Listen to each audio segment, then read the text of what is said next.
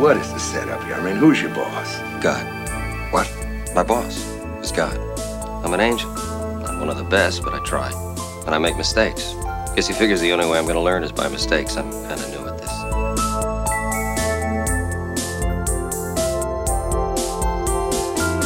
Hello.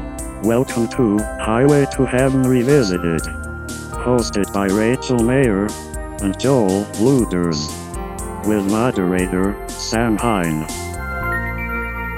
All right, ladies and gentlemen, welcome back to what I believe is episode 14 of your brand new favorite watch-through podcast all about Highway to Heaven. It is called Highway to Heaven Revisited. My name is Sam Hine, and I'm the moderator of this program. And let me get right into introducing your two favorite hosts of a Highway to Heaven watch-through podcast. This one is specifically... I feel like just wrecking the show before we even get started, guys. What do you think? The number one Highway to Heaven watch-through podcast. I think we're off to a great start.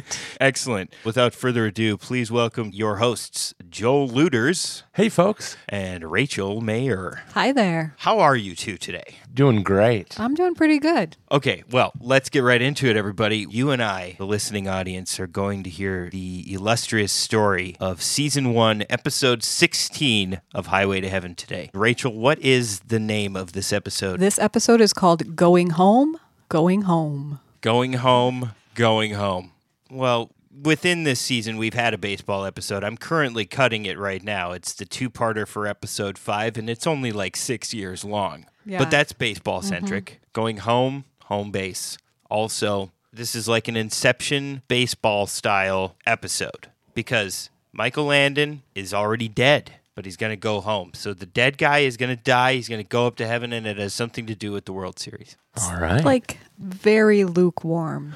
Yeah. I mean, not completely off the mark. I mean, you don't want to take a bath in it, but you don't want Yeah. it to go to waste, so you might wash your cat in it. Okay.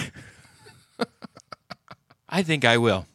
Well, let's see how close I was. Tell me, how do we begin? Well, we fade in, and it's Mark and Jonathan in their car. Country music on the radio. I don't think there was any music on the radio. Ooh, I must don't be a have very anything written serious down. talk going on in the cab. It is a little more serious. Mark is saying this part of the world hasn't changed much from when I was a kid. There's a kind of country roads in the background, kind of rural. I didn't know exactly how to describe the landscape. I would say when I lived in suburban Missouri, I would say, oh, it looks like they're out in the sticks. Okay, so they're driving around in the sticks. They are out in the sticks. What are they talking about? Going home? They're talking about Oklahoma. Tell you, this part of the world sure hasn't changed much Now, change from what?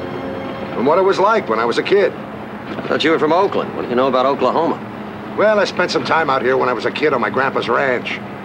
Boy, I tell you, it's hardly changed at all. Oh, great. Just terrific. All right, so he's got roots in Oklahoma. Roots in Oklahoma. And they've also backed up the fact that that is an Oakland A's baseball cap. Indeed. Then all of a sudden, the tire pops on the car. And Mark goes, man, I've had more car trouble since I knew you. And then Jonathan says, well, it goes with the territory. Yeah, I was going to say, Clearly. that's sure God's honest truth. Yeah, car trouble is the reoccurring theme in this series. And I feel like John acknowledges it because when he says that he's had more car trouble, he smiles at him and kind of gives him the John smirk. And Mark's like, hey, do you think you'd use some of that, angel magic and fix this car for me, Put that to some good use. The good guy could maybe help this out. And he goes, hey, I'm an angel, not an auto club. Yeah, it's not part of the plan. So then Mark's just like, well, get out here and lend a wing. And that's pretty much it for that scene. Well, Yeah. again, the question is, does he actually have wings, and when will we get to see them? And two, why exactly can't Michael Landon help this time around? Because there was an episode a second ago that we talked about where he was deflating tires in order to bully a teenager. Like, he's fully in control of whether or not there can be air pressure in a tire. Yeah, it just really depends on if he has the stuff or not. Yeah.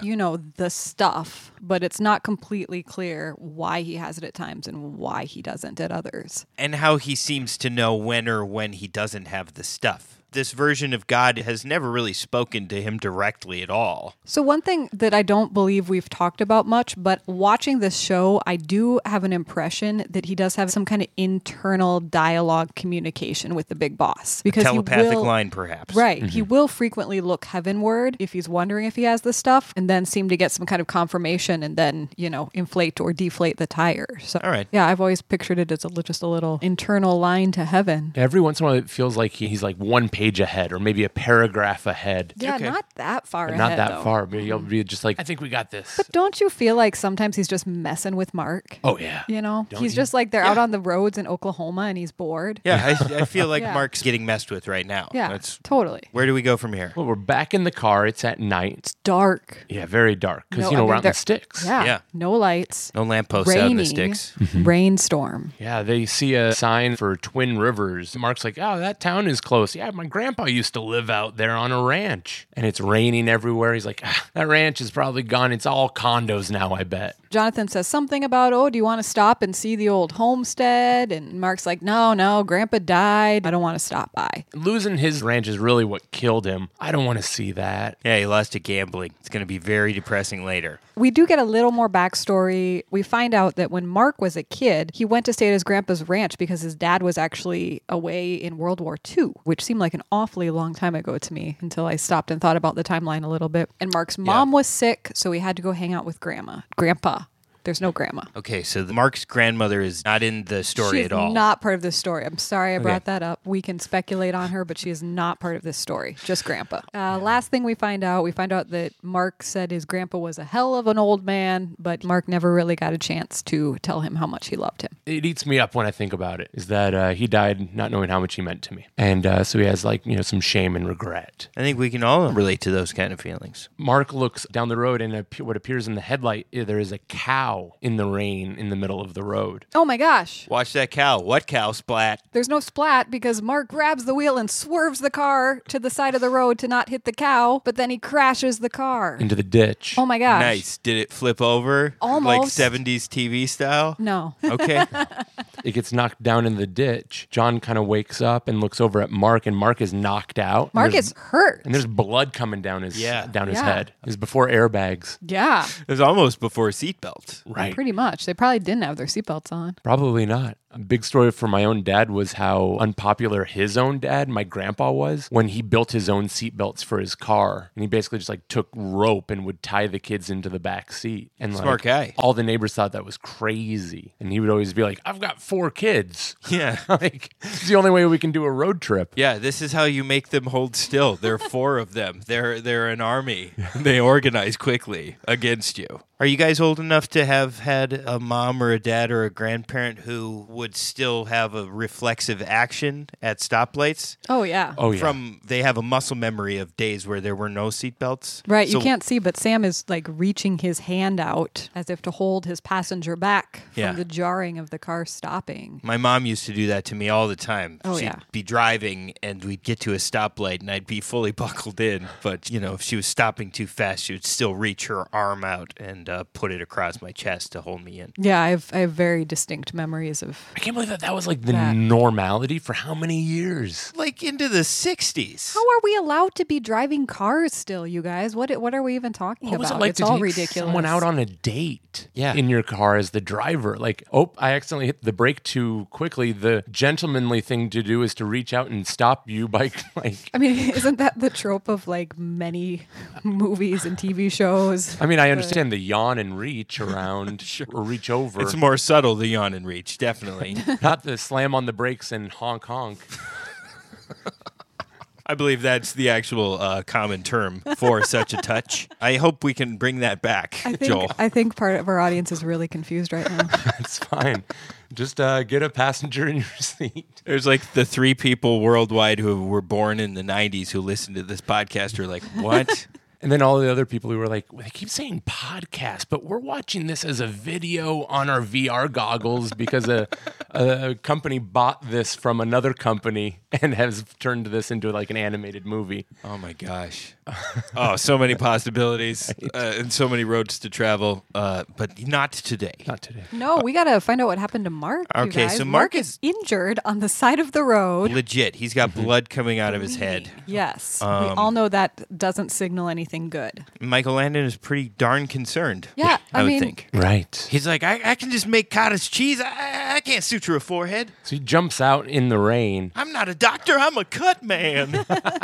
and he waves down. Luckily, there's an old-fashioned truck coming by. It reminded me of something that like MacGyver would have driven, like a nice vintage collector's truck comes by, and he waves down this rancher and Vernon. And they get him into the back of the truck, and they take him to a doctor's office. Jonathan wants to take him to the hospital, but of course the nearest hospital is 50 miles away. It's So out in we're the going to sticks. go to the doctor in Twin Rivers, which is the town Mark's grandpa was from. So we are brought to Mark's town kind of against his will. He didn't want to go, but we're going there. We pull up to the doctor's office. It's just a, old house. They wake the doctor up. Doc comes running out. They bring Mark in and they put him on the little exam table. It's a very classic old-fashioned looking doctor's office, little exam table, got that little light, kind of what you think of when you go to the dentist, like the overhead light shining down. Mark is unconscious. We definitely see the blood on his forehead, and the doctor just pulls back his eyelids to look at his pupils, and he's just like, oh, I don't know. Doesn't It's a look head good. injury. Head injuries are tricky, he says. And then his wife gets up and says, well, I'll put on some coffee. Okay, so is Vernon sticking around? Vernon is not sticking around much longer. He's sticking around long enough for Jonathan to tell him, thank you. I can't believe you stopped. Most people wouldn't do that. And Vernon's like, oh, you don't know what people are like around here. We help each other out. Yeah. And just to prove that point, the doctor's wife comes out with a plate of biscuits and she's like, here's some biscuits for the road, Vernon. Wow. Yeah, so it's a really friendly town. The Biscuits in the middle of the night, fresh and ready to go. Yeah. The doctor's That's a hell of a wife, town. Flora, she's so friendly, played by the actress Eve McVeigh. Interesting little bit of trivia is that she was the grandmother of the research scientist Dr. Paul Robert Appleby, who published the widely and notable areas about drugs and HIV prevention. Wow. This future doctor was raised as her own. It was her first grandchild, and she raised him. Well, I'm glad she's here. Hey, just on the tangent of we take the opportunity to mention those who have showed up on Quantum Leap and also Sliders, if applicable. I was at a wrap party for a short film I'm going to be editing, and I was telling a friend about this podcast. And it's a little before our time, I think, but there was a short-lived show sort of in the same realm of the protagonist who goes from town to town and fixes things. In this particular show, the protagonist of the show was a dog. What? Who was on the run from the police. Wait, is this a Canadian show? I'm not sure what it is. My friend didn't have a lot of information, but he said, have you ever seen Run, Joe, Run? Wanted, male German Shepherd, black and tan, answers to the name of Joe, accused of attacking his trainer, Sergeant Will Corey. A crime he did not commit. Only Corey can prove him innocent, but he must find Joe before his pursuers track him down. But it'd be super funny if some of the leapsters showed up on Run, Joe, Run. So the dog went from town to town? On the run from the police. How is that not a hit? I don't know. We should look into that Run, Joe, Run action and see if we can't... Find any crossovers. Okay. It seemed like a really stupid idea for a show. But the dog had committed a crime. And every episode, the person that the dog helps Joe get away from the cops at the end of the episode. They're like, no, they're almost on you, boy. I'll distract them. Get away now. Get away. Go. Oh my goodness. You must be Mr. Corey. Yes, I am. Thanks for putting the call in to me. Joe must have got away. I'm afraid he did this time, son. He's the best dog there is. I think so, too. Thanks again. I gotta find him before they do.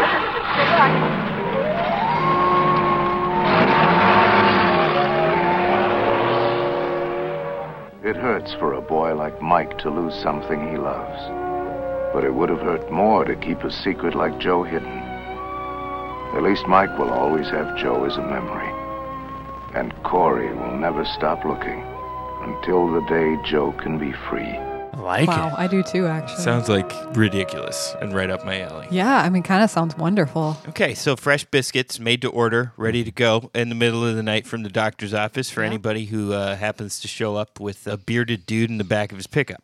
And that's a great doctor's office right there. I had some questions. Yeah. The coffee's on, the biscuits are offered, and the doctor basically says nothing's broken. He has a concussion. Head injuries are tricky. All we can do is wait. But they're making it seem really serious. Like all we can do is wait and see if he's going to live or die. I thought live, die, or something else. Zombie? Zombie. Zombie. Small town zombies. Mark would make a pretty dang good zombie, I think.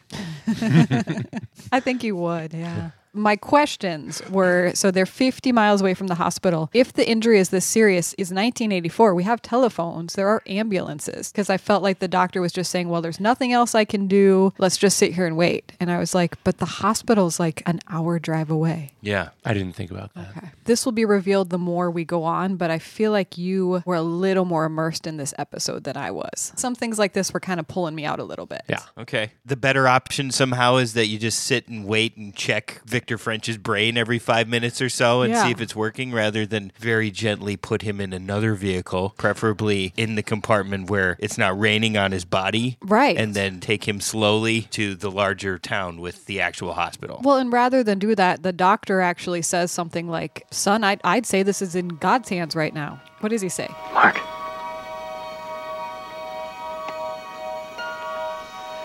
Mark, can you hear me?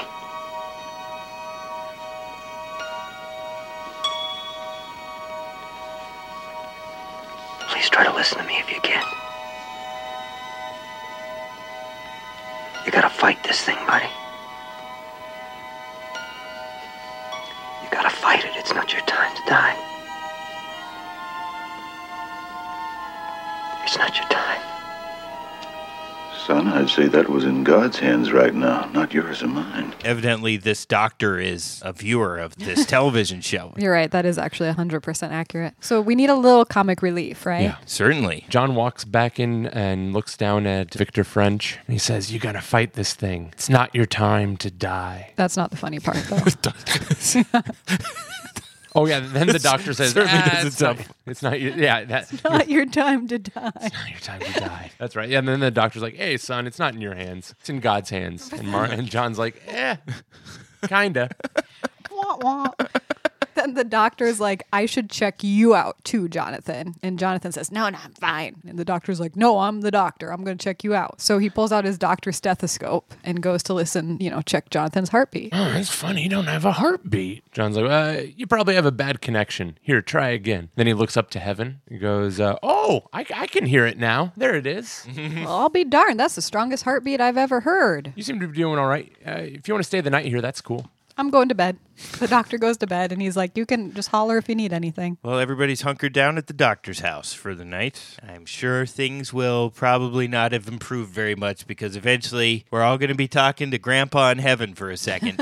Victor French, Michael Landon, and Grandpa. Well, John walks away, and after John's walked away, Mark starts to open his eyes, and he looks up at that doctor's lamp, and he sees the silhouette of two people holding hands, An adult and a child. and he calls out, Granddad. We cut back, and then John walks over to him, and it's daytime. It's the morning. It's the morning. And Mark goes, oh, I smell breakfast. Do they let him get out of bed? Yeah, the next thing we see Mark and Jonathan leaving the doctor's house. They're walking down the steps. They're waving goodbye to the doctor and his wife. And the doctor says something like, well, it's the most remarkable thing I've ever seen in my life. And they make a little joke like, oh, you mean how quick he recovered? The doctor says, no, how much breakfast he ate. Okay. Yeah. So yeah, Well, obviously a Mark's doing little okay. angel magic in Mark's recuperation, right? I don't know. Head injuries are tricky. You just never know. He might come back as a really ravenously hungry zombie. Then they ask them about, hey, is there any place around here we could rent a room for the night? And they say, yeah, there's a couple of places you can rent a room, but, also if you don't want to pay, you can always go to the Sims place. They'll give you lodging in exchange for work. And Mark has kind of an odd reaction to this. He's like, whoa, that's exactly what we do all the time. It's like a perfect place. We need a job. We usually have to barter a room for a job. We can do that all in one place. Sounds perfect. Except something's not quite right. It's exactly where Grandpa's house used to be. And Yeah. as a matter of fact, Grandpa's place used to be called the Sims place. Oh. Yeah, that's pretty much Right on the nose. Yep, right on the nose. In fact, Grandpa's name is Grandpa Carl Fred Sims. What a coincidence for Mark. But Yeah. he seems conflicted about going back for some reason. Didn't he relate that he has pretty fond memories? He does, but the place has been torn down, and it's probably all condos now, and Yeah, it's just okay. going to be a bunch of heartache. Well, so now we just have a period of a little bit of confusion while Mark and Jonathan are walking down what is presumably the main street of this small town. They're discussing what's going on with the Sims place. Mark is saying like, oh, that's strange. Why do they still call it the Sims place? That's what we used to call it. And then we notice everything seems to be a little... Everything's what am I? It's trying to upside say? down. A little, everything's a little The house off. is they're- upside down. They're just like walking around, and there's like old timey dance music playing. Everything's old. And like lots of classic cars. And I think Mark reacts, he's like, man, I haven't heard these songs for ages. John's like, this must be one of those oldies but goodies stations. And then Mark's like, well, look at all these cars. People really hung onto their cars around This here. is a didn't holodeck they? episode, guys. Lukewarm, Is there some time lukewarm. travel going on right now? Is this the Quantum Leap crossover episode? Did Victor French's head injury lead to a Quantum Leap scenario where he's just able to go back inside his own body, back through time with his angel friend? Well, we're going to be crossing a bridge next. Let's find out. Okay. So we see this bridge, one of these wrought iron bridges that like stood the test of time, haven't changed for years. The old Mooney Bridge. How does it look to you? Any different? Like I walked away from it 5 minutes ago. You know, it's been almost 40 years. I spent some time here. Doing what, fishing? No, playing hooky. Used to tell my granddad I was going to school. I'd come down here, mope around all day, wishing I was back in Oakland. Boy, I tell you, I love this spot. At this point, Mark kind of like winces and puts his hand to his forehead, like in that I've got a headache kind of gesture, like, oh, something's going on. See, this is Inception. This is the waking lucidity Yeah. here. You know, this is one of those episodes that really is occurring all in a character's brain. And I got to be honest with you, these are my favorite kind of episodes. Okay, Indeed. so we're time traveling. Mark's going to work out some of his issues in his brain before he wakes up. So he looks up across I mean, the if he bridge. doesn't die first. You might die. All right, so he wakes up and he looks across the bridge. Mark and John both look over and they see a kid sitting on the bridge. And they go up to him. And they're like, hey, kid, Nice Oakland A's cap. what you doing out here? Aren't you a little young to have a beard that full? The kid turns to Mark and says, hey, I'm not supposed to talk to hobos. And then Mark said, I was pretty sassy back in my day, Michael Landon. Yes. And they're like, Exactly. I just want to talk to you, man. I just want to talk to you. And the kid's like, I ain't playing hooky. And he's like, nobody said you were. Then they ask him, hey, there was something going on down at the Sims place. And the kid says, if you go down there, you better not tell my granddad about playing hooky. And then Mark says, what? Granddad? And then he comes with this great retort, though. The kid says, if you do, I'll tell the sheriff you tried to hurt me. Oh, I forgot about that. Adult Mark is a little confused. He kind of gets what's going on, but he's a little confused. Hey, kid, you know, I used to hang around here. I used to play hooky here. I'm playing hooky. Nobody said you were. No, we're just looking for work. We heard there was some at the Sims place. Yeah, well, if you go down there, you better not rat on me to my granddad about playing hooky. You better not, or I'll tell the sheriff you tried to hurt me. Nobody's going to rat on you. What's your grandpa's name, anyway? Are you stupid? You're about the most obnoxious little brat I ever met in my life, so how's that? So why are we stupid? Because you said you were looking for the Sims place. Why do you think they call it that? Because that's my granddad's name, Mr. Sims. What's your name? And what's it to you? So I don't have to call you Hey You. What's your name? Mark. Mark Gordon.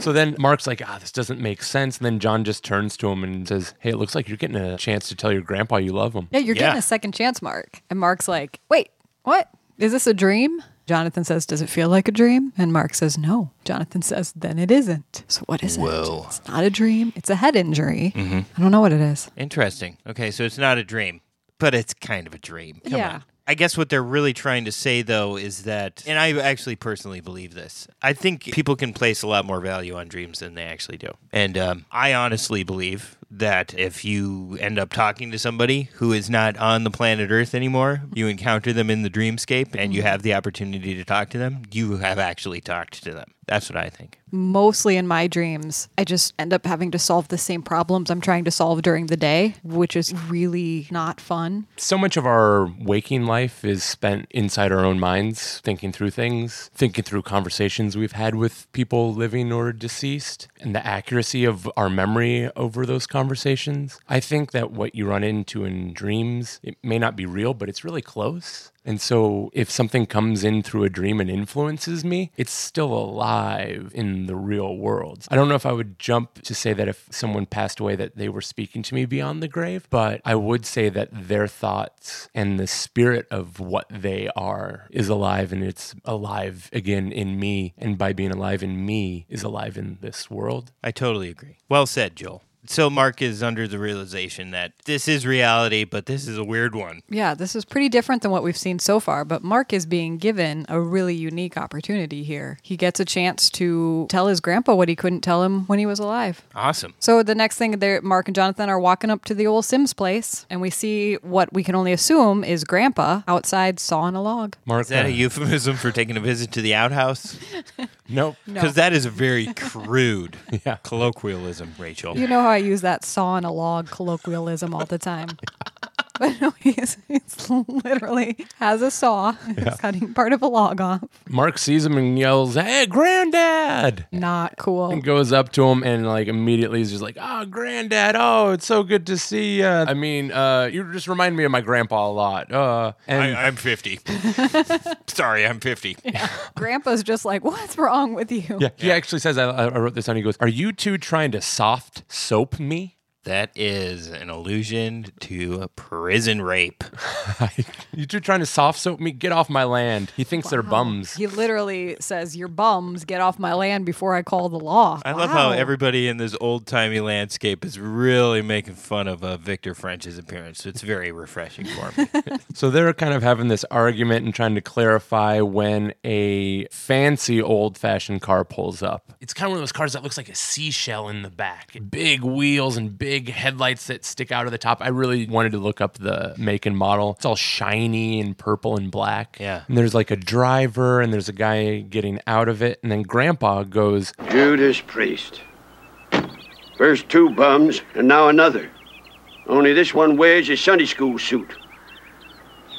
Now I know where you got your disposition from. So Sunday school suit guy is coming up to talk to Grandpa, and Grandpa's surly. He says something like, "What brings you out here today? Are you here to help with the chores?" No, of course he's not. I want to sell you something. He wants money. Grandpa is trying to get another loan because his well has dried up. This is the banker. Says Grandpa can't have another loan, and in fact, Grandpa hasn't made any payments on his last loan, and if he doesn't make a payment in the next 48 hours, the bank's going to take the farm. That sounds like a race against time. in fact, he even says, "You know what, I'll make a deal with you. You can sell me this place in the next 24 hours and I'll give you $1,000. Or if you wait 48 hours, the bank will take it and you get nothing. So $1,000 in the 1940s would be like $450,000, probably, right? So Mark and John say, "Hey, you know what? If you need help, we could help dig a well for you." John, We only smoke 6 packs of cigarettes a day between the two of us. We've got plenty of energy and endurance. and then John says, "In fact, I've done my own share of divining."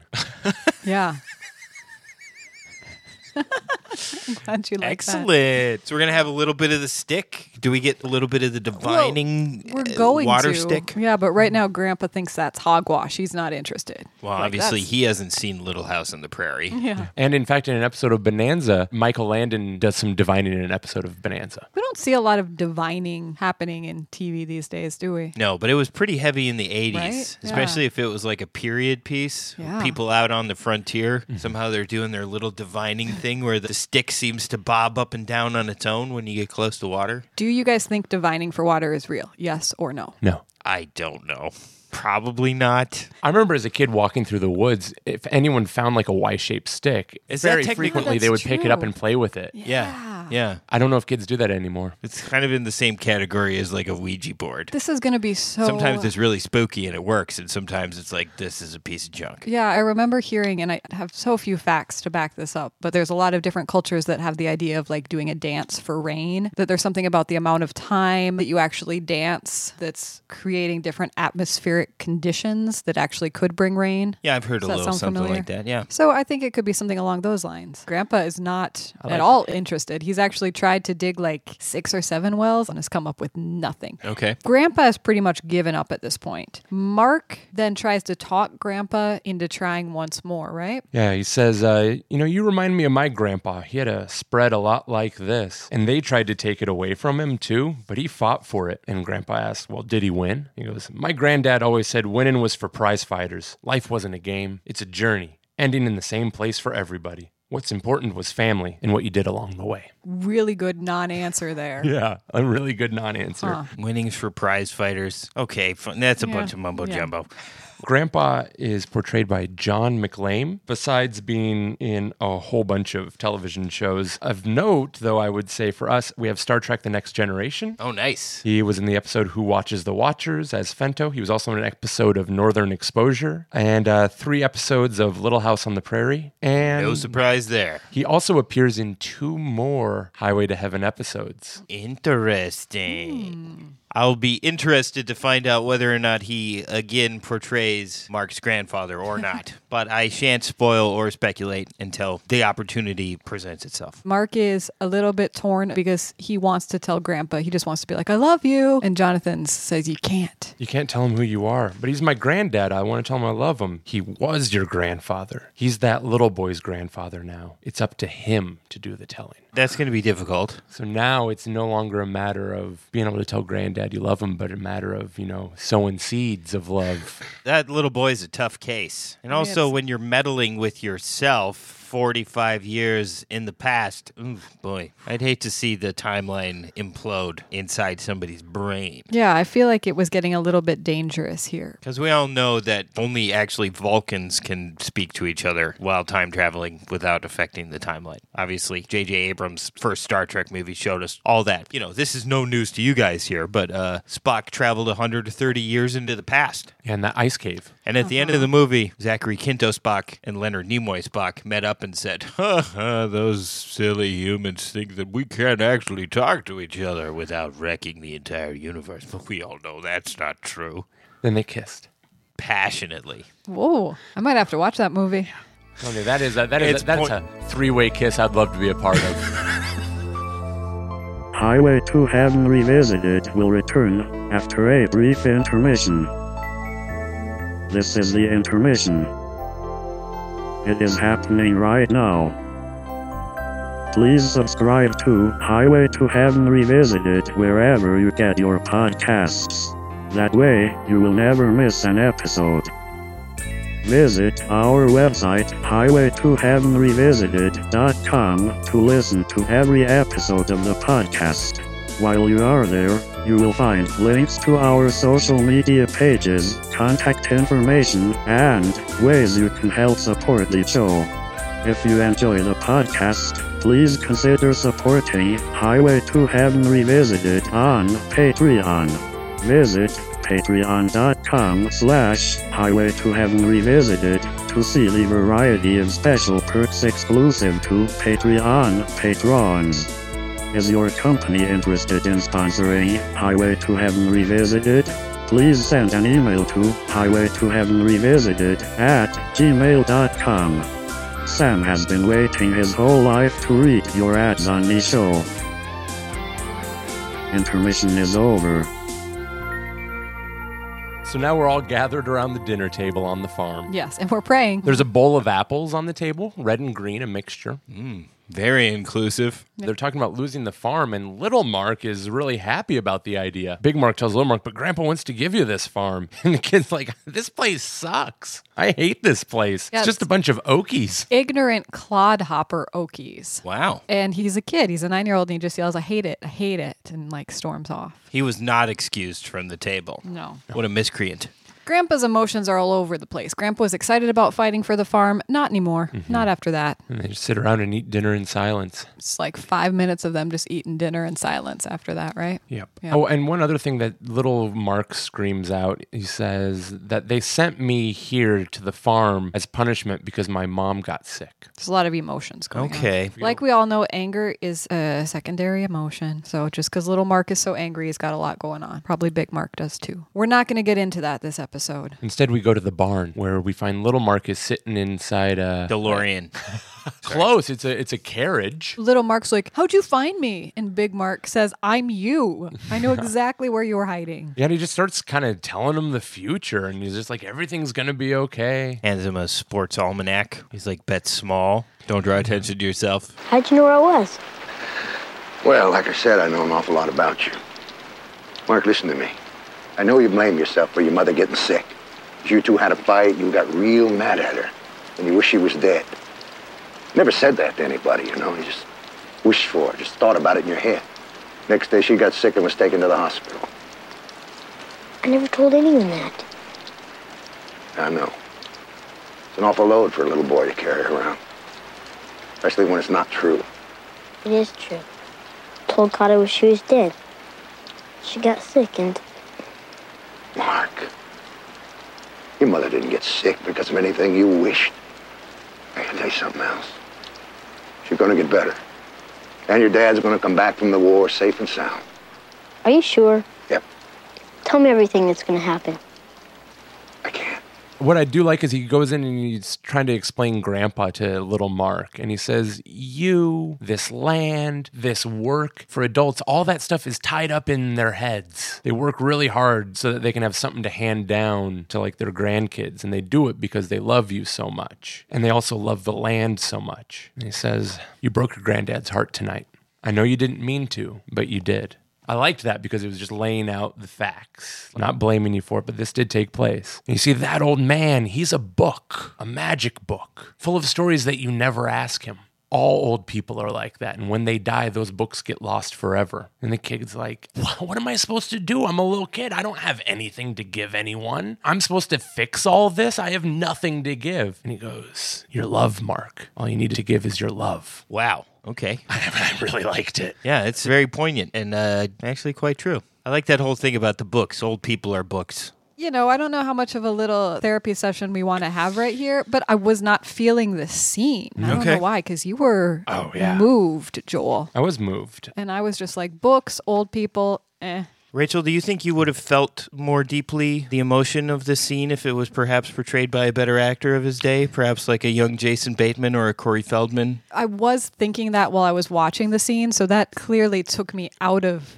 the emotional impact I could have been feeling. For Jonathan Brandis. Oh my gosh. Oh no, that's a good pull. That's a great suggestion. Yeah, if Jonathan Brandis had been in this episode, I mean, he would have been like way too little, I think. On a scale of 1 to 10, how hard was your Jonathan Brandis crush back in the day, Rachel? No judgment. 20 out of 10. My girlfriends and I, when we were in 6th grade, I think, had a number of Jonathan Brandis movie viewing sleepovers, for sure. And there was lots of rewinding.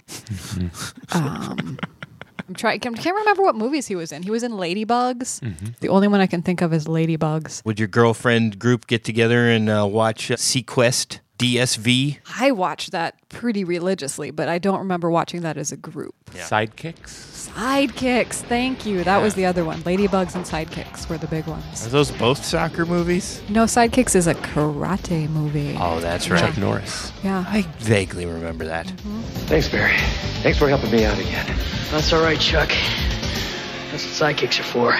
Jonathan Brandis. Jonathan Brandis. Yeah. R.I.P. Jonathan Brandis. Gone too soon. Yeah, for real. All right, so what happens next? It's morning now. We're out in the front yard, and Grandpa and the banker are out there talking. And little Mark comes out and just starts sassing the banker. I don't think we have any quotes from it, but it's hilarious. Well, why don't we cut to the clip and make our own assessment? You're supposed to be in school. I was playing hooky. I saw him drive over the bridge. Tell me the answer's no. Now see here, little boy. Children should be seen and not heard. Cute, real cute. Granddad, we can bring in that well, the 4 of us. I know we can. Carl Fred, if you turn down my offer now, you'll be throwing away $1,000. This land's been in my granddad's family for 100 years. You can take that old $1,000 and go get stuffed. Tell him to get off our land, Granddad. Somebody ought to teach this boy some manners. You're absolutely right, Mr. Stone. Mark, you've no right to be telling Mr. Stone what I should have the pleasure of telling him.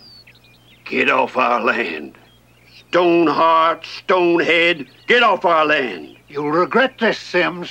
Not as much as you'll regret losing your upper plate. If I don't see your backside moving toward that empty car. The banker leaves, and then Grandpa and the kid both like look at each other, and they're like, we told him, and they bond over that. Excellent. So then John busts through like the Kool-Aid guy and goes, ready for me to start divining? Okay. John has picked up a Y-shaped branch. He is really good at it. Yeah. Like, I completely believed that stick was dragging him all over the property, drug him right into the barn, middle of the barn. Mark had to throw open the doors so Jonathan could keep going. A well in the middle of the barn? Well, in the middle of the barn. That's kind of strange, right? It's absurd. I mean, I didn't grow up on a farm, but... Well, it's kind of not where you'd necessarily want it, because you got to maybe move the barn then. Yeah, it's not so bad if a well is close to a building, but I don't think I know anybody who has the well inside the building. Maybe the forecast called for rain, and so they were like, we might have to shoot this in a soundstage. Yeah, because it's definitely in the building. They start digging a well in the barn. Next, we cut to them digging the hole, and little Mark is handing Grandpa his canteen of water, and little Mark, I believe, gets up and goes to leave to refill the canteen. So now we're just left with Grandpa and Big Mark in the hole. At one point, Grandpa holds out his hand. Grandpa says something like, I'm used to hard work. Feel this hand. Mark reaches out, puts his hand in Grandpa's, and it's a very poignant moment. Mm-hmm. They hold hands together, and Mark goes, Granddad. And Grandpa just thinks he's joshing him, and he's just like, Mark says, you just remind me so much of my granddad. Yeah, he's like, I'm sorry, you just remind me. And Grandpa's like, yeah, your granddad must have been a stubborn ass, huh? And then they laugh. Okay, well, Mark's getting a little bit of his catharsis on. Then we cut away, and we are in a bedroom, Grandpa's bedroom. And Grandpa is sitting in bed playing his harmonica. John and Big Mark walk into the bedroom. Mark says, it's kind of late. You've been digging wells. You should go to bed. And Grandpa, he's conflicted over the whole day. He said his body's tired from all the work, but his head's not. So he's not quite ready to go to sleep. He has a lot to think about because they've had a great day. Things are looking really good, but Grandpa's realizing even if everything goes to plan, little Mark is still not going to want to stay. He's like, he just doesn't feel the same way about this land that I do. I know he's not going to want to take over the farm. He's like, this farm's been in the family for like 100 years. He doesn't have the same feeling about the lands or me. But then he goes, little Mark, you really did pitch in today. He reminds me of... And then Grandpa just kind of trails off and falls asleep. No, he slumps over. Oh, yeah, slumps over. Passes out. Sorry. Yeah, so he drops the harmonica and slumps over. Yeah. Did the slump occur like mid-harmonica playing? Was it like... clank? Just mid-sentence. Well, old guys shouldn't really actually be helping each other dig wells. You need a couple medium-aged men to do that because even though like dudes think they can do stuff in their 50s, they got to take it easy. Yeah, and so once again, we have to go find the doctor. So now we are going to enter the third level of dreams. Right. So we're in Mark's brain currently, but Right. now that Mark's grandpa is slumped over, we're going to enter the psyche and the dreamscape of Mark's grandpa's childhood. It's going to get wild. All right, get your pads and papers out, people, because this is going to get complicated. So Big Mark's like, all right, I'm going to go get the doctor. And little Mark runs into Granddad's room and sees that he's knocked out. So in the next scene, we are in the barn. Back to the barn. Little Mark is frantically digging with his fingers into the dirt. Oh, man, this kid is freaking out. John shows up. We're gonna hit it, Granddad. You'll be all right then. Please, please. Mark?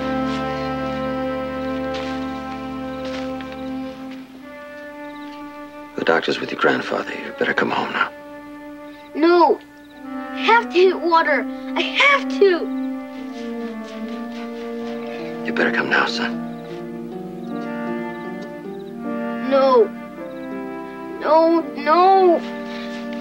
Jonathan then looks up skyward to get a little of the juice, and then water starts bubbling up.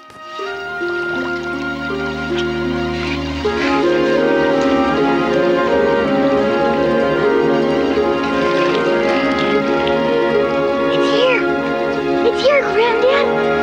We did it. Now that's what I call some divine intervention. He comes running into the house and screaming, "We did it, Dad." Mm-hmm. Did you say divine irrigation? No, but I applaud your guys' total lack of reaction to that really dry dad joke. That made it so much funnier. Thanks. And still at this point, Mark has no recollection of meeting his future self when he was 9 years old and having any of this going on. He doesn't realize that he's kind of responsible in some way for like helping overexert his grandfather while in a dream in his own brain. I mean, I have to tell you, if you really want to go down this path of logic, it's not going to get anywhere satisfying. You're not going to get any answers. My other question is, how is a gambling-related solution going to fix all of this in the next 10 minutes of this show? You never know. Could still happen. So we're inside the bedroom, and the doctor is putting the stethoscope into his travel bag. Yeah, that's not a good sign. Is that a euphemism? His travel bag, Joel? No.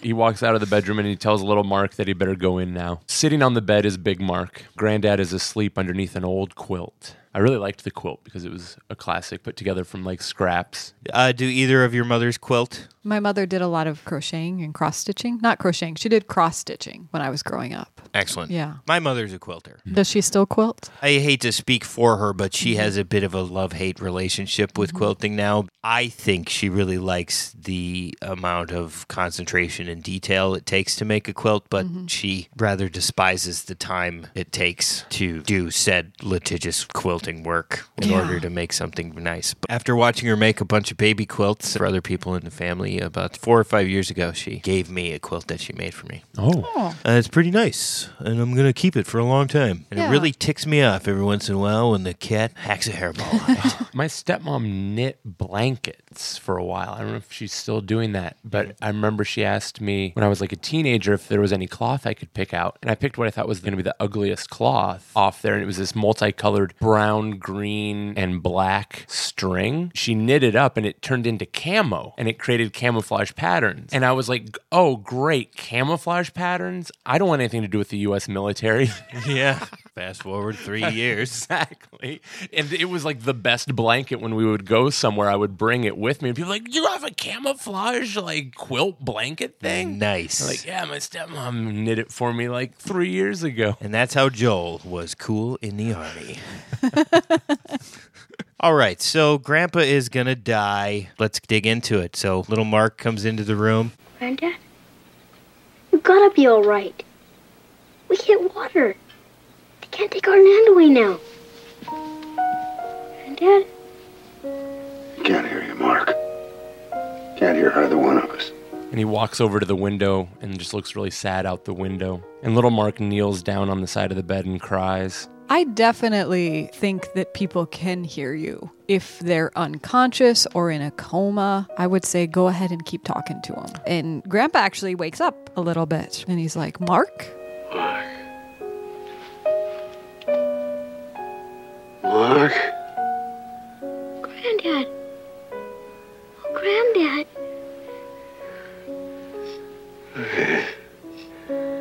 Look at you. I thought I told you to wash up before you came in the house, huh? I hit water.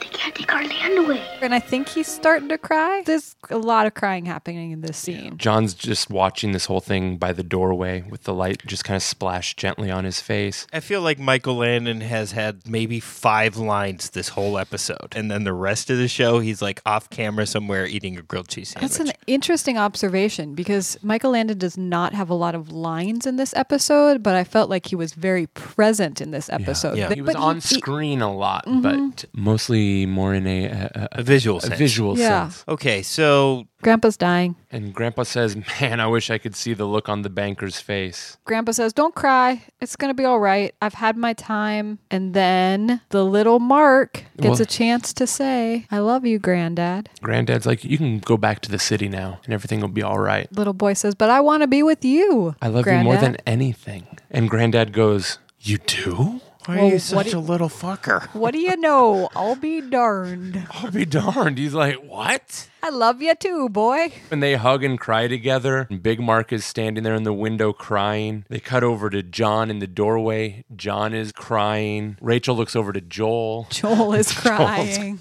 Yeah, for real. Everyone is crying. Camera zooms out of the granddad's bedroom, and then we see the doctor's light. Above the exam table. Above the exam table. We're back to adult Mark laying on the doctor's table in the present. Yes. So the psychic time travel on the astral plane is now over. We're back mere moments after they declared Mark unconscious on the table. Mark wakes up, and he looks over, and John's there. It's morning again. I smell breakfast. Jonathan says, welcome back. Then they are outside the doctor's office, and guess who ate a lot of breakfast? It's a repeat of the dialogue. Exactly. Okay. Except for the one twist is they do say, hey, you know what's also a miracle? Your car's okay. Oh, yeah. I forgot the car was totally busted this whole episode, too. Yeah. And Mark takes his time and says goodbye to everybody. We are now then back in the car with John and Mike. John and Mike. We're in the car driving. There's birds chirping. John's driving. He's looking around a little bit concerned at Mark, and he asks if Mark's okay. And then Mark pulls out a top and starts spinning it on the dashboard of the car. And we're left to wonder whether or not we're in or out of the dream, on how many dreams deep we still are. Yeah, and to find out, Mark asks him to stop the car. The top spills off the dashboard. He hops out of the car. They're on the bridge. And on the bridge is another boy. They walk up to the other boy. He taps him on the shoulder. The little kid turns around. Get your hands off me, hobo. You're supposed to be in school. What business is it of yours? None at all, he says. Sad music, hopeful music. It's a little freckly kid. It's not a little Mark. It's not a little Mark at all. It's a present-day mouthy kid. They hop back in the car, drive off. The camera freezes on the kid for a little while. Camera pans over, and on the arm rail of the bridge, we see some graffiti that says, Mark Gordon, -39. Wow, that's quite a little episode there. What happened in this episode? A journey into Mark's brain. Yeah. I like it. Okay, so how did it all wrap up for you, Rachel? Were you... I didn't connect with this one. I didn't connect with little Mark. I didn't connect with the story. I liked the divining rod part. That was funny. That's about it. But Joel, this affected you profoundly. Oh, yeah. This one got me. I enjoy episodes as well that have a little bit of time travel. I liked the storyline. I liked that everyone in Mark's world was like sassy. If it was all a dream, all of the characters of his dream had his personality. Yeah, that's true. I mean, they were all technically related to him, but like if that was the world, I imagine that if he went down to the store, it'd be like in Being John Malkovich when he went inside his own head. Malkovich! And just everybody is just like sassing and calling each other stubborn asses and then patting each other on the back. Yeah, we're a bunch of stubborn asses. We're best friends now. What if your whole world was populated by people who just acted like you for a day? My instincts tell me I'd be more comfortable because then I'd actually know what was going on. Yeah, would you understand In the their- premise in at their the start head. of the day, or would it just be confusing for a while until you started to go, huh? It'd be a lot easier in my world. Like if the workday wouldn't start until like 11 a.m. No emails would get going until like 12:30. There'd be iced coffee available at literally any building period. There'd just be iced coffee spigots. These are just a few of the perks that would be like the inside Sam Hines. I think mine Malkovich. would take a couple hours before eventually I'd be like, why is nobody talking to each other? It's been unusually quiet today. And then I might start to figure it out. Excellent. Well, I enjoyed this episode quite a bit. I like a little fanciful twist on a television premise. Star Trek does it every once in a while where they're just like, you know what? We want to do a gangster story in the 30s. So everybody's just going to hang out on the holodeck and it's going to be 1940s gangster movie today. Glad to see that some 80s tropes such as the divining rod are alive and well on this 80s TV show. And I also found it pretty funny that Mark's younger self called him a hobo almost immediately. That was because really funny. We all know Victor French could use a bath. Yeah. Yeah. A little grooming. It was enjoyable getting to know some of the backstory for Mark and getting to learn like why he is the way he is. A little bit of where his internal like regrets perhaps come from and where his stubbornness comes from. I guess I did have one question thinking about it. Where was Mark's sister all this time? I wondered about that too, actually. So Mark was 9 years old. It's possible she wasn't born yet. Okay. Because I'm trying to think of the age discrepancy. That was going back to the very first two-parter episode when we met Mark's sister. Mark's sister was the first character that Michael Landon helped on this show. Correct. So Mark is in in his early 50s in this episode. I would guess his sister was in her 30s. I would too. Yeah, so she must have been a little bit of a later in life baby, because there does seem to be quite a span between Mark and his little sister. Well, again, I guess that math makes sense.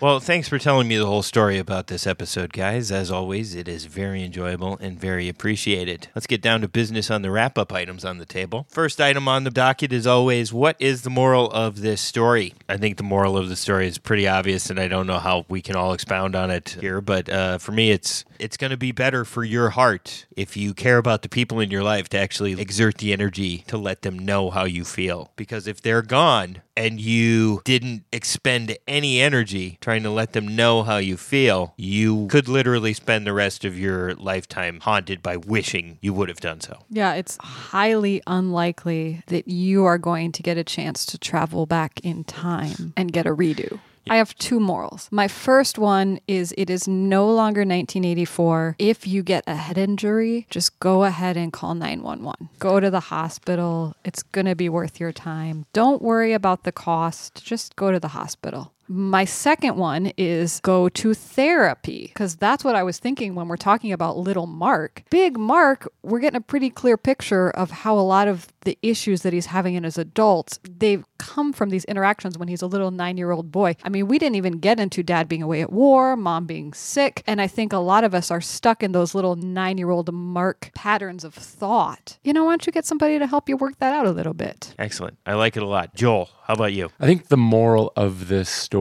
is simply to be present in the lives of those that you love and tell them that you love them and start from there. The biggest thing for me in this was you don't necessarily have to have all of the answers, but be present with the ones you love and let them know how you feel about them. Joel, I have one follow-up question for you. Without dispelling too much information about your personal life, Joel, you experienced a bike crash a while ago. Yes. And you hit your head pretty good. You were wearing a helmet because you're a very smart guy and an avid bicycler, but, you know, accidents do happen. Joel, having a recent head injury, was this episode in any way, shape, or form similar to your experience as a person dealing with a head injury? Did you travel back in time in your own brain? Did you change your timeline?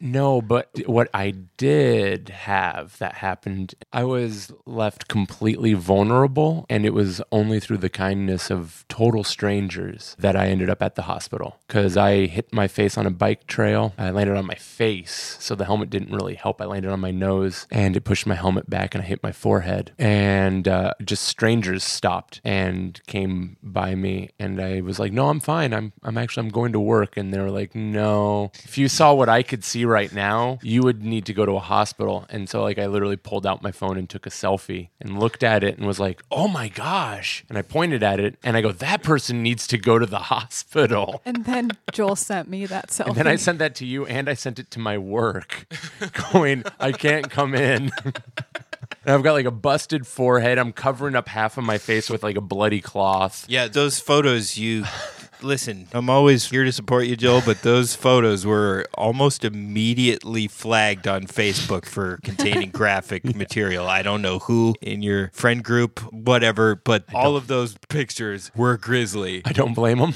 Wow. I did make it sound a little worse because you did send me a text message that said, I got in a bike accident. I'm going to the hospital. And then you didn't send me the picture until a little bit later. I actually called you and talked to you. So I just want to make you sound a little bit better. But you didn't have any sort of inception scenarios where you got to relive a portion of your life where you got to like fix a chapter of your lifespan in the holodeck of your brain? I would like to discuss this with you, but by mentioning it, it might affect Rachel's timeline. I understand. Well, I just don't want Rachel to remember that she didn't like playing first-person shooter video games because she apparently loves them now and is just like hounding me to get an Xbox 360. Rachel has schooled me so many times at GoldenEye. You are vicious. Yeah, that's vicious. like a pivotal part of who I am, you guys. I've mentioned at some point that I am a member of the Dad Club. Mm-hmm. My dad's been dead 6 years. And there has actually been occasion where he will visit me in a dream. He's either across the room and I have a cognitive moment where I see him across the room and we don't interact, but he's watching. The other scenario that my dad shows up in dreams, and I'm sure this happens to you guys, but the setting of a dream will be some weird combination of places that you've been in your life. It won't exactly be the house you grew up in, but it's like the house you grew up in plus the bowling alley from your college town, but it's like a mansion. So I end up in these weird complexes, and the characters are also amalgams of just life's experience. For whatever reason, the person hanging out with me in the dream is like a dude from the friend group of a woman I dated a couple years ago or something. Or it's like, hey, I haven't thought about that bully from 8th grade, but evidently he's here tonight at this dream party. Well, it's like all of the pictures and file folders of your memories and lives. I like to think that they're on watercolor paper, and when you're dreaming, the edges start bleeding together in the way that they've been filed into the filing cabinet. They'll kind of melt together a little bit. Yeah, but the second way my father shows up in my dreams is he shows up at these places where it's just a wacky collection of hand puppets from my brain. And rather than actually realizing he's dead, he's like, hey, what is this? What's going on today? And I'm like, well, that's my ex-girlfriend's buddy. This is the mansion. Remember that crazy house in Princeton? They're like, this is the mansion, and that's a bowling alley from college. And I'll be so distracted by explaining the setting of the dream to him that I'll totally forget, like, the volumes of information that I wish I could convey to him about, like, hey, I know you know this, but your grandkids, they're like, so cool now. Yeah. But regardless of whether or not I'm cognizant enough to share that information with him, I still wake up feeling the next day like we actually hung out. When you have these dreams, is it comforting? Is it reassuring? Does it make you feel good the next day? Yeah, I mean, it makes you feel sad, but I woke up Saturday morning feeling like really nice. Yeah. I find that the passing of someone close to you in your life is both equally weighted with sorrow and elation of their memory. That makes sense. It's a little sad, but it's usually just kind of a happy feeling of like, that's a familiar feeling. What's that feeling? Oh, that's the feeling of like getting to spend the afternoon with your dad. You know? So given that this episode was about time traveling in your brain, in your dreams, I had some version of Mark's journey just a couple nights ago. We clearly are pretty tongue-in-cheek when we go through these podcasts, and I have not had an experience like you've had, Sam, but I'm fully open to the idea. We don't know what happens after somebody dies. We have no idea. I like the idea that people are still able to somehow be part of our lives. I don't know what we want to call it, but I have no problem believing that's a possibility. Yeah, usually I fall on the side of, no ghosts, no magic, things like that. But, what is it? Dreams aren't real, but they're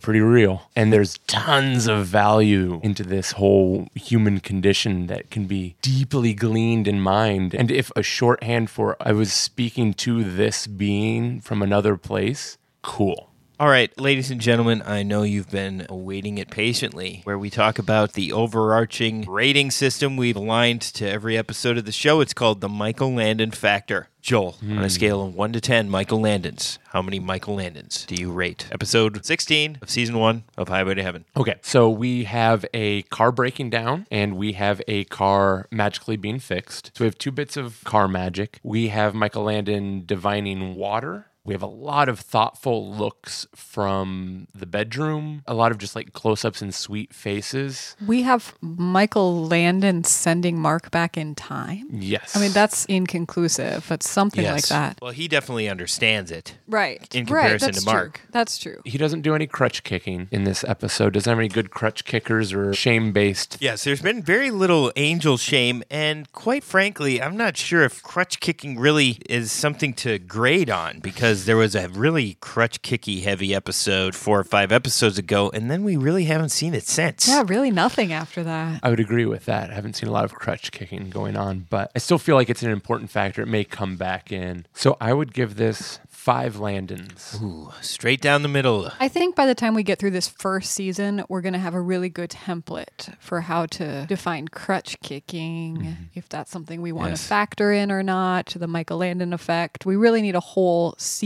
to get a feel for that. That being said, I was going to say 5 too. Okay. Yeah, we're going with a straight 5, right down the middle. All right, ladies and gentlemen, let us know how you feel about it. But according to your favorite Highway to Heaven Revisited hosts, Joel Luders and Rachel Mayer, the overall Michael Landon factor of Season 1, Episode 16, Going Home, has a Michael Landon factor of 5.0. Perfect. that. Anything else before we go today, hosts? I mean, we've covered so much. We really have. Well, how about we take a break and enjoy some of this wonderful banana bread that came out of the Ludermayer's kitchen. And thank you very much for the Cats on Synthesizers pin for my birthday, guys. I really appreciate it. Yeah, when you're on Instagram, for sure, check out Cats on Synthesizers Oh as my well. God. Amazing. Just follow that immediately. Yeah. Isn't it just incredible? It's great. Excellent. Well, thanks for joining us, everyone out there. Joel and Rachel, thank you once again for taking me on this illustrious journey. Our pleasure. Thank you, Sam. Catch you next time. Later. Bye. Next time on Highway to Heaven Revisited. I can't read. That's a lie. Look, you're doing your job now. Let the cops take care of Sticks. But they better do it fast. Because if they don't, he's mine.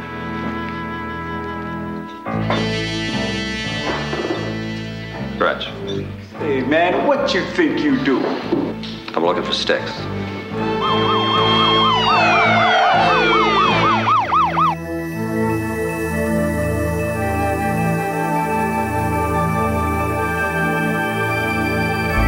Highway to Heaven Revisited is the galaxy's only podcast offering a comprehensive view of Michael Landon's classic 1980s television series, Highway to Heaven.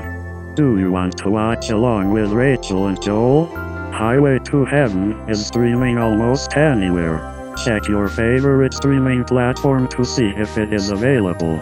Please follow Highway to Heaven Revisited on Instagram. That's at Highway to Heaven Revisited. Do you have a question or comment for the hosts or moderator? Call the Hotline to Heaven. The number is 612-356-2495. That number again is 612-FLOW-BIZ5. Your message might be played on the show. Or send the show an email at highwaytoheavenrevisited@gmail.com. Your message might be featured on the show. If you have time, please rate and review Highway to Heaven Revisited wherever you get your podcasts. If you like this podcast, please share it with a friend. Theme music composed by Brian Just. Thank you for listening, and be sure to join the gang for the next episode. Highway to Heaven Revisited is a Channel 3 TV production.